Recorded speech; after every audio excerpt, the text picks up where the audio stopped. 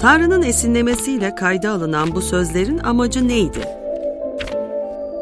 Tevrat, Zebur, peygamberlerin sözleri. Tanrı gerçekte bizlere ne söylemek istiyordu? Gizemlerin konuşulduğu, Tanrı sözünün ifşa edildiği program. Kutsal yazıların gizemi başlıyor. Sevgili dinleyiciler, Kutsal Yazıların Gizemi programında Radyo Maranata'da sizlerle beraberiz. Bugün her zaman olduğu gibi stüdyomuzda çok değerli bir konuğumuz var. Sayın George Bristow. Efendim hoş geldiniz programımıza. Hoş bulduk. George Bristow artık programımızı dinleyenler tarafından biliniyor. İlahiyatçı bir yazardır. Aynı zamanda Beşiktaş Kilisesi önderlerinden biridir. Ve biz sevgili pastörümüzle beraber kutsal kitabın eski antlaşma olarak bilinen kitaplar üzerinde konuşmaya ve bu kitapların içerisindeki gizemleri ortaya koymaya gayret ediyoruz. Kendisi aynı zamanda dilimize birçok güzel kitap da kazandırmıştır. Dileyenler internet üzerinden bu kitaplara sahip olabilirler, ulaşabilirler. Bazıları da ücretsizdir diyelim ve kaldığımız yerden devam edelim. İkinci tarihler devam ediyoruz. Birinci tarihlerde bir süreçten bahsettik ve ikinci tarihlerle devam edeceğiz. Şimdi ikinci tarihler kitabı yani birinci tarihler bir soy kaydıyla başlıyordu ama ikinci tarihler o soydan sadece bir kişiyle başlıyor. Süleyman. Evet. Önemli bir karakter olarak karşımıza çıkıyor. Davut'un oğludur. Hı hı. Ve ilk ayet diyor ki Davut oğlu Süleyman krallığını sağlamlaştırdı. Çünkü Tanrısı Rab onunlaydı ve onu çok yüceltti diyor. Hı hı. Şimdi kimdi Süleyman? Biraz hatırlatalım dinleyicilerimize, belki öyle başlayabiliriz. Evet, belki en çok tanındığı olay Tanrı'dan bilgelik istemesi. Onun için hep bilge kral olarak biliniyor. Süleyman'ın efsanevi bilgeliği vardır. Tanrı ona benden ne istersin diye sorduğu zaman bana iyi ve kötüyü ayırt edecek bilge bir yürek ver diye dua etmişti ve Tanrı ona bilgelik vermişti. Bilgelik armağanını verdi ve dünya kralları arasında en bilge kişiydi. Aynı zamanda İsrail halkının en görkemli döneminin başındaydı. Krallığını pekiştirdi, okuduğun gibi. Bir de tapınağı yaptı. Davut'un yapmak isteyip de izin almadığı olayı sadece hazırlığını yaptı. Tapınağın yapımını Süleyman yaptırdı. Ve aynı zamanda kutsal kitapta yer alan birçok kitabın yazarlığını yaptı. Kaleme aldı. Süleyman'ın özdeyişleri var. Vaiz kitabı var. Ezgisi de vardır. Bütün bunlar var Süleyman'da. Çok önemli bir kişidir kutsal kitapta. Önemli bir karakter. Evet, bugün zaten onunla ilgili birkaç konuyu da konuşacağız. Şimdi Süleyman'ın görkemli günlerinden bahsettiniz. Evet. Yani bu ikinci tarihler kitabında bu görkemli günlerden Süleyman'ın hem kendi sarayıyla ilgili o görkemli yapı, içindeki malzemeler, yiyip içtikleri, hani tabiri caizse dillere destan bir süreç, bir zaman dilimi bunun içerisinde var. Fakat benim sormak istediğim asıl soru şudur. Yani tarih neden bu kadar önemli kutsal metinler içerisinde? Evet. Yani neden bu kadar tarihi olaylar, bu kadar tarihi detaylar kutsal yazılar içerisinde yer alıyor? Evet, kutsal kitabın çok önemli bir özelliğidir. Tarihsel bir açıklaması olduğu. O çok ilginç bir gerçek. Yani bölümlerin birçoğu düz yazı. Hani tarihsel olayları anlatıyor. Anlatı şeklinde. Başka din kitaplarının çoğu böyle kronolojik tarih dizisini anlatmaz. Buyruklar vardır, rüyalar vardır, seslenişler vardır, Tanrı'nın insandan istedikleri vardır. Ama burada uzun bir tarih anlatılıyor. Çünkü kutsal kitaptaki Tanrı kavramı yeryüzünü, gök ve yeryüzünü yaratan, aynı zamanda insanların aracılığıyla egemenliğini kurmak isteyen bir Tanrı vardır. Günah düşen insanı kurtarmak için Tanrı dünya tarihi içerisinde yaptığı işler sağlıyor ve bunlar sayesinde bir kurtuluş hikayesi ortaya çıkıyor. Bu kurtuluş olayı vardır. Yani Tanrı'nın kurtarışı sadece onun bizden istediklerinden ibaret değildir. Kendi yaptıklarından ibarettir.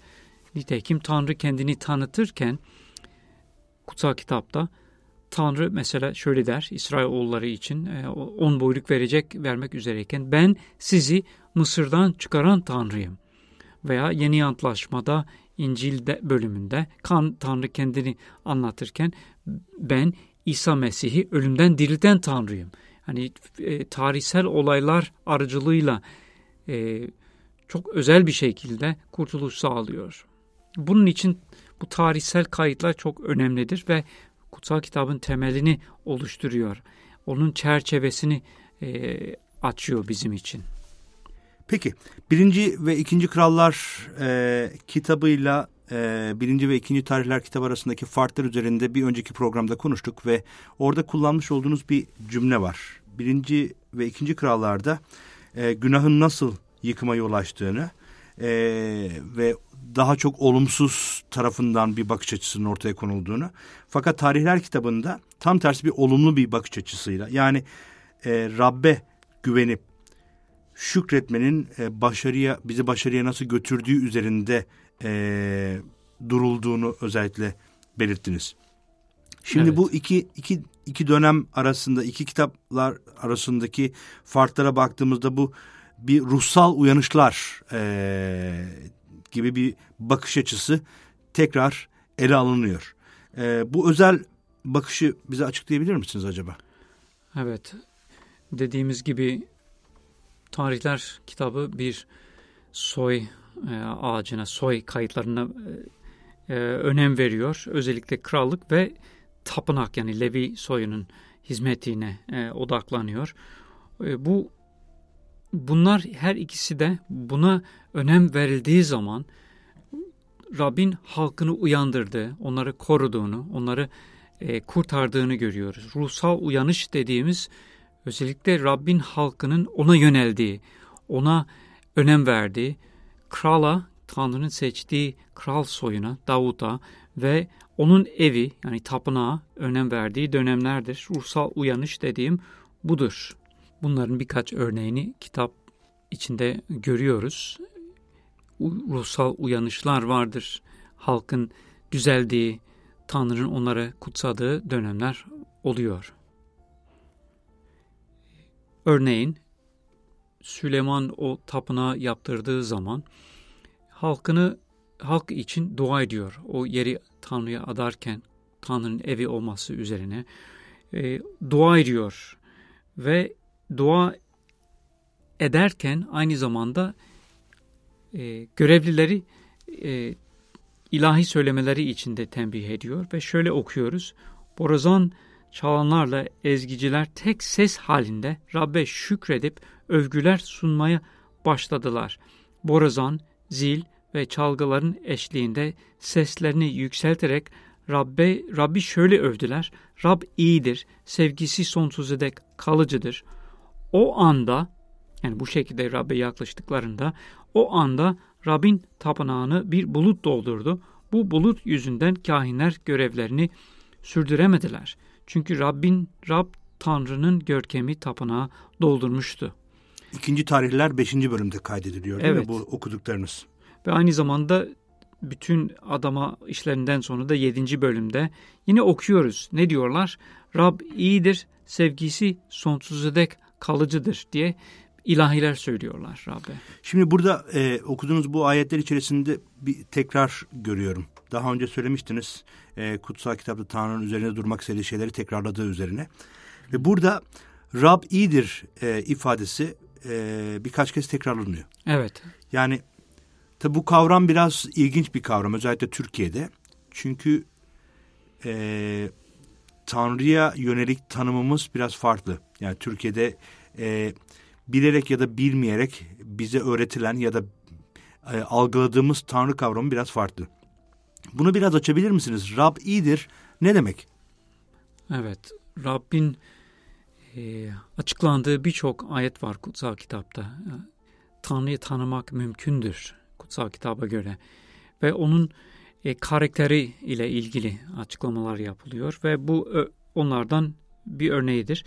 Rab iyidir dediğimiz zaman Tanrı'nın içinde kötülüğün olmadığı, kötülüğe yol açmadığını, Yakup mektubunda, Yeni Antlaşmada dendiği gibi Tanrı ışıktır, onda hiç karanlık yoktur. Veya başka yerlerde Tanrı sevgidir, Tanrı kutsaldır. Bu şekilde sadece olmadığını anlatan değil de, işte şunu yapmaz, bunu etmez değil de, ne olduğu ile ilgili ayetler vardır. Bunun çok ilginç bir örneği vardır. Musa bir gün Mısır'dan çıkış kitabında 33. bölümde Mısır'dan çıktıktan sonra halk altından bir buzağı yaptıkları zaman Tanrı onları Musa'nın aracılık etmesiyle, şefaat etmesiyle onları bağışlıyor. Ve Musa bunun üzerinde Rabbe bana yüceliğini, yani izzetini göster diye yalvarıyor. Rab, yani Tanrı'ya mı söylüyor bana yüceliğini söylüyor, göster diye? Yüceliğini göster. Seni tanımak istiyorum, seni görmek istiyorum. Ne olduğunu, kim olduğunu daha iyi bilmek istiyorum dediği zaman Rab ona benim yüzümü göremezsin, beni görüp de yaşayamazsın diyor. Ama diyor ki bütün iyiliğimi önünden geçireceğim diyor. Rabbin görkemi özellikle karakteridir. Karakterinde belirlenen bir yücelik vardır. Ve onu özellikle iyiliği olarak anlatıyor. Ve Musa'nın önünden geçiyor orada. Ve şöyle kendini tanıtıyor. Ben Rabbim. Rab acıyan, lütfeden, tez öfkelenmeyen, sevgisi engin ve sadık Tanrı diye kendini tanıtıyor. Yani Rab kendini Musa'ya tanıtıyor. Hatta onun kendisini olduğu gibi tanımasını istiyor. Bu çok önemlidir. Çünkü bizim kafamızda Tanrı kavramları olabilir ama gerçek Tanrı'yı yansıtmayabilir. Tanıdığımızı, düşündüğümüz Tanrı böyle olmayabilir. O kendini tanıtır ancak. Bu bahsettiğiniz olay kutsal kitapta kaydedilmiştir değil mi? Yani referans olarak verirseniz belki evet, ilgilenen dinleyiciler. Mısır'dan çıkış 33. bölümde hem 38. 19. ayeti hem de 34. bölümde 6-7 arasındaki ayetlerde açıklanır. Şimdi bu referansları verelim ilgilenen, araştırmak isteyen dinleyicilerimiz için faydalı olur ama ilginç bir ifade kullandınız. Tanrı'yı tanımak mümkündür. O dikkat çekiciydi.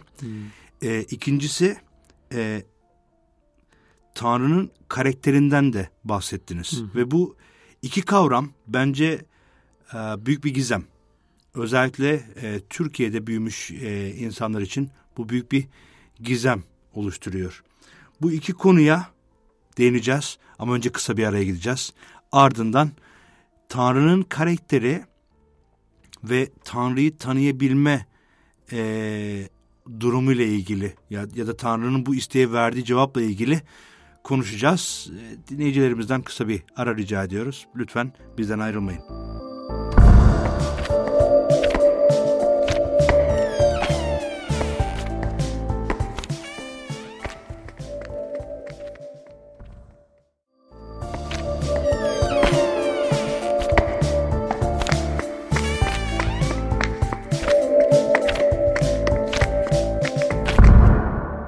Radyo Maranatha dinleyicileri, Kutsal Yazıların Gizemi programında sizlerle kaldığımız yerden devam edeceğiz. Stüdyo konuğumuz Sayın George Bristow, Beşiktaş Kilisesi önderlerinden. Şimdi ikinci tarihler üzerinde konuşmayı sürdürüyoruz. İlk bölümde açıkçası çok ilginç iki konuda bıraktık ve oradan devam etmek istiyorum ve sorularımı yenilemek istiyorum bu anlamda. İki önemli konudan bahsettiniz. Birincisi, Tanrı'yı tanımak mümkündür dediniz ve o başlı başına bir program konusu bence. Ve diğeri Tanrı'nın karakterinden bahsettiniz. Tanrı'nın bir karakteri olduğundan bahsettiniz. Dilerseniz önce Tanrı'yı tanımak mümkün mü? Yani hani biz şunu biliyoruz. Tanrı'nın iradesini anlamak, Tanrı'nın isteğini anlamak mümkündür. Ama Tanrı'nın kendisini tanımak mümkün müdür? Tabii kolay bir soru değil. Ama kutsal kitabın içerisinde baktığımız zaman Tanrı her şeyden önce tanınmak istediğini kendisi söylüyor. Diyor ki Yeremya kitabında herhalde 9:24 olsa gerek. Beni tanımanızdan hoşnut olurum. Rab seven, sevecen olduğunu tanımanızla memnun olurum tarzında bir cümle vardı orada. Tanrı tanınmak istediğini söylüyor. Rabbi tanımak da çok önemli bir amaçtır. Mesela der ki İsrail'i seçerken Yeşaya 43:10 olacaktır. Ben sizi tanıklarım olmak üzere seçtim ta ki beni tanıyasınız ve benim kim olduğumu başkalarına anlatasınız tarzında. Evet, Yeremya 9:24 şöyle diyor. Dünyada iyilik yapanın, adaleti, doğruluğu sağlayanın ben Rab olduğumu anlamakla ve beni tanımakla övünen.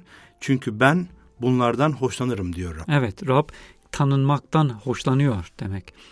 Bu son ifade de çok ilginçtir. Yani tanımak derken ne demek istiyoruz? Mesela ben birini tanıyorum, iyi tanıyorsam neden hoşnut olduğunu, neden hoşlandığını, neyi sevdiğini, neyi sevmediğini de anlarım. Mesela eşimin ne tür filmlerden hoşlandığını biliyorum. Bunu sever diyebilirim çünkü kendisini tanıyorum. Benzer bir şekilde tabii ki daha derin ama Tanrı'nın neden hoşlandığını bilebiliyoruz. Onun neyi sevdiğini, nasıl bir karaktere sahip olduğunu bilebiliyoruz. Mesela nasıl bir karaktere sahiptir Tanrı? Bu çok derin bir konu ama iki temel gerçekten yola çıkabiliriz. Bir kere Tanrı kutsaldır. Yani onda hiç kötülük yoktur. Şüphesiz. Kutsal bir Tanrı'dır. Şu cümlede var, Tanrı sevgidir. Demek ki Tanrı seven bir Tanrı'dır. Sever. Şimdi bu sevgi kelimesi de bir açılmaya ihtiyaç hisseder. Hani bu mesela Tanrı ben kıskanç bir Tanrıyım der halkına. Kıskanan tabii kötü anlamda değil, imrenen anlamında değil de Tanrı sevdiğinin başkasına dönmesi, ona ihanet etmesinden hoşlanmaz. Başka Kıskanır. tanrılara ya da putlara. Putlara vesaire. Birçok yerde yüreği acıyan bir Tanrı'dır. Yüreği acıdı der. Yani bütün bunlar ayetler içerisindeki ifadeler, doğru mu? Tabii ayetler tabii tek içerisinde. Vermek zamanımız yok ama hepsi ayetler içerisinde geçiyor. Evet, kıskanç bir Tanrıyım. Mısır'dan çıkış 20. bölümde geçer. İşte yüreği acıyan Hoşea peygamberinin 11. bölümünde görüyoruz. Ben kaç kez yani sizi çekmeye çalıştım ama siz istemediniz tarzında ayetlerle karşılaşıyoruz. Öfke duyduğunu görüyoruz. Öfkelenen bir Tanrı'dır. Hani insanların yıkıma gitmesine karşı öfke duyar. Ölüme karşı öfke duyar. Kötülükten nefret ederim diyor. İyilikten hoşlanırım diyor. Bununla birlikte çok ilginç bir ayet var. Hesekiel kitabının içerisinde. Bunu da örnek vermek isterim. Hesekiel 18 ayet 23'te şöyle diyor. Ben diyor kötü kişinin ölümünden sevinç duymam. Ancak kötü kişinin kötü yollarından dönüp yaşamasından sevinç duyarım. Demek ki Rab sevinç duyar. Rab kendini bu şekilde bize tanıtıyor. İsa Mesih de geldiği zaman bu da en büyük iddialarımızdan bir tanesidir. İncil'de gördüğümüz. İsa Mesih ezelden beri var olan Tanrı sözüdür. Ve o söz başlangıçta Tanrı ile birlikte olan ve kendisi Tanrı olan söz beden aldığı zaman insanlar onun yüceliğini gördü diyor. Biz havariler, resuller onu yüceliğini gördü. lütuf ve gerçekle dolu olan yüceliğini gördü. Tanrı'nın karakteri nasıldır diye sorduğumuz zaman biz Hristiyanlar İncil'deki İsa Mesih'in karakterine bakarak Tanrı'nın karakteri böyledir deriz.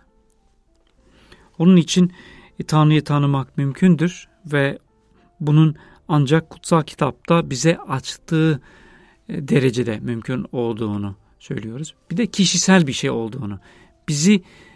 Bize kendini açar. Biz istersek, dua edersek, Rab seni tanımak istiyorum diye dua edersek ve dinleyicileri bunu tavsiye ederim. Rab ben seni olduğun gibi tanımak istiyorum. Yani bu bir din adamına özgü ya da bir peygambere özgü bir durum. Kesinlikle değil. Her birimiz hani en temel gerçeğimiz Mesih'e ait olan kişiler olarak yeni antlaşmanın tam özü hepsi beni tanıyacaktır.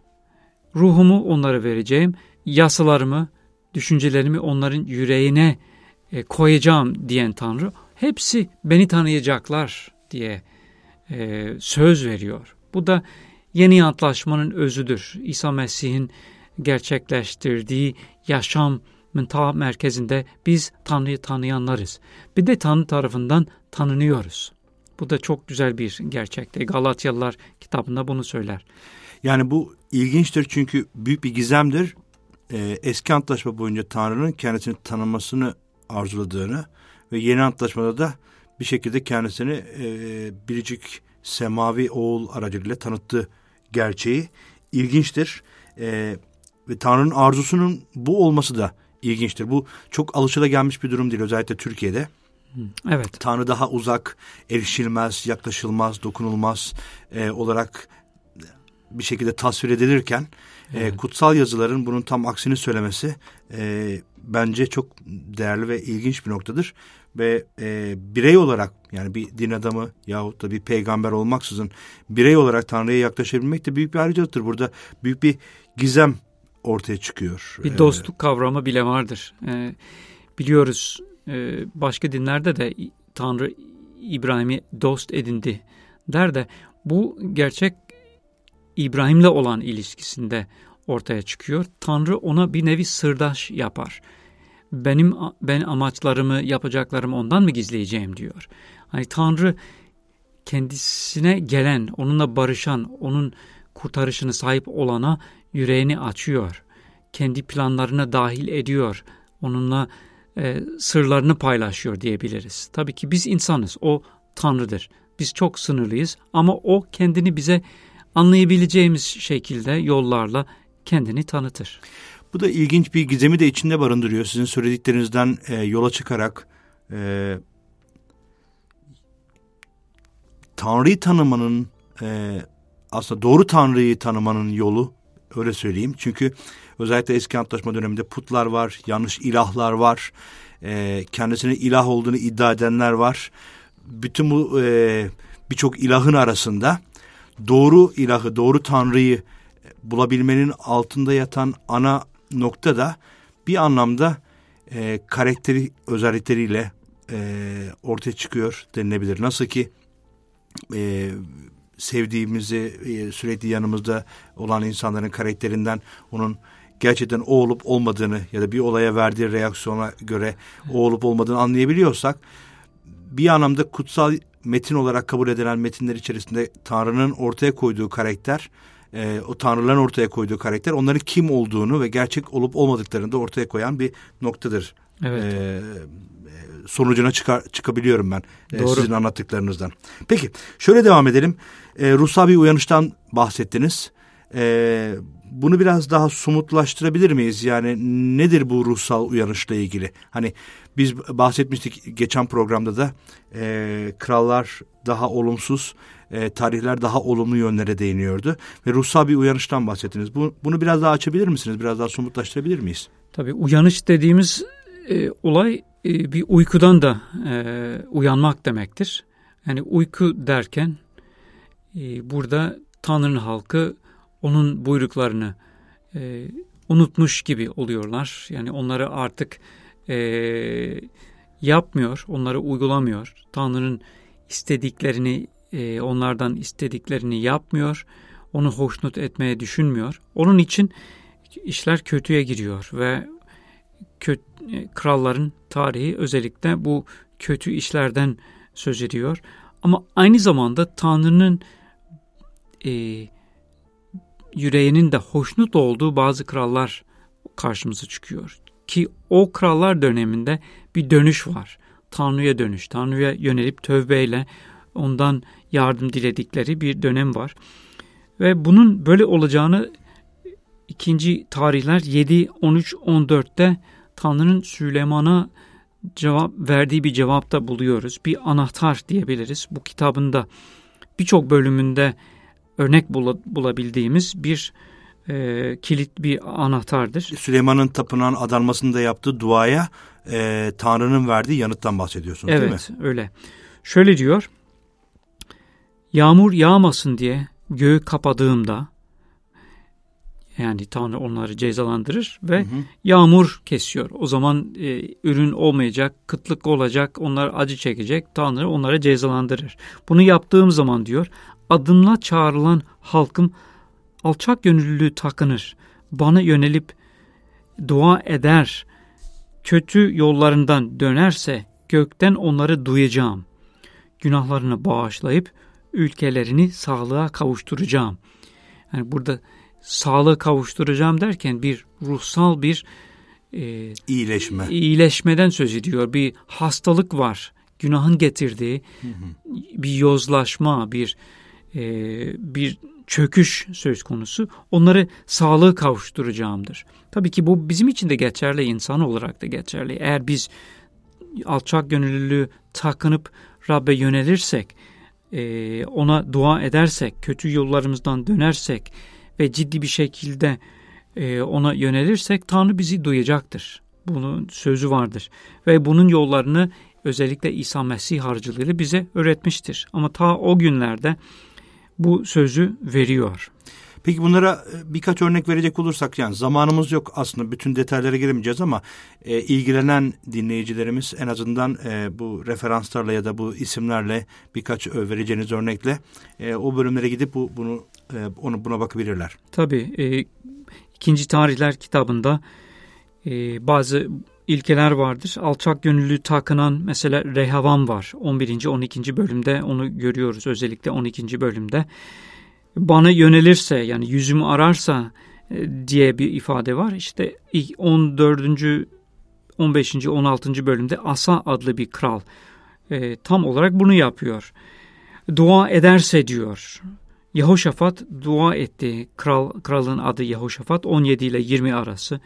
İşte kötü yollarından dönerse diye söylüyor. Bunun da örneği Hiskiya adlı bir kraldır. 29. bölümünden ta 32. bölümün sonuna kadar onun yaptıklarından bu ortaya çıkar. Ve yine alçak gönüllü takınan Yoşiya var 34 ve 35. bölümde. Bütün bunlar oluyor. Bu ifadeler ve aslında yani krallar okuduğumuzda ve tarihler okuduğumuzda ne yazık ki birçok kralın Rabbin yolunu izlemediğini ve bundan dolayı da yıkıma uğradığını görüyoruz ama en azından bu saydığınız birkaç isim bu iyiye yönelik, bir olumluya yönelik de birkaç örnek teşkil ediyor. Şimdi zamanımız çok az, bitireceğiz ama yani en azından bunlardan birisi hakkında söyleyecek birkaç cümleniz var mı? Hani dinleyicilerimizin aklında bir fikir oluşması açısından. Tamam, biz Rehavam'a örnek verelim. Rehavam Süleyman'ın oğludur. Onun yaptığı kötülüklerden dolayı krallık ikiye bölündü. Süleyman'ın hatalardan dolayı, evet. Evet, Süleyman'ın ve aynı zamanda Rehavam'ın da devam ettirdiği hatalardan dolayı bu gerçekleşiyor. Ve birçok kötülüğü vardır. Savaşta olacak ama Rab onları uyarmak için bir peygamber gönderiyor. Ve onları uyardıktan sonra şöyle uyarıyor. Rab, siz beni bıraktınız. Ben de sizi bırakıp bu Şişak adlı kralın eline teslim ettim diyor. O zaman şunu okuyoruz. İsrail önderleriyle kral alçak gönüllü bir tutum takınarak Rab adildir dediler. Rab onların alçak gönüllü bu tutum takındıklarını görünce onları, madem alçak gönüllü bir tutum takındılar, onları yok etmeyeceğim, biraz da olsa onları huzura kavuşturacağım diyor. Öfkemi onların üzerine boşaltmayacağım diye Rabbin pişman olduğunu veya yapacağından vazgeçtiğini görüyoruz. İnsanın tutumuna çok önem veriyor. Alçak gönüllü. Ne kadar da hazır aslında. Evet. Yani öyle bir yapı da var. O karakterinden bahsettik. Ne kadar hazır insanı bağışlamak ve onları affetmek ve onları bereketlemek için. Şimdi şununla tamamlayalım kitabın sonunda. Yani 2. Tarihler kitabı sürgünle bitmiyor.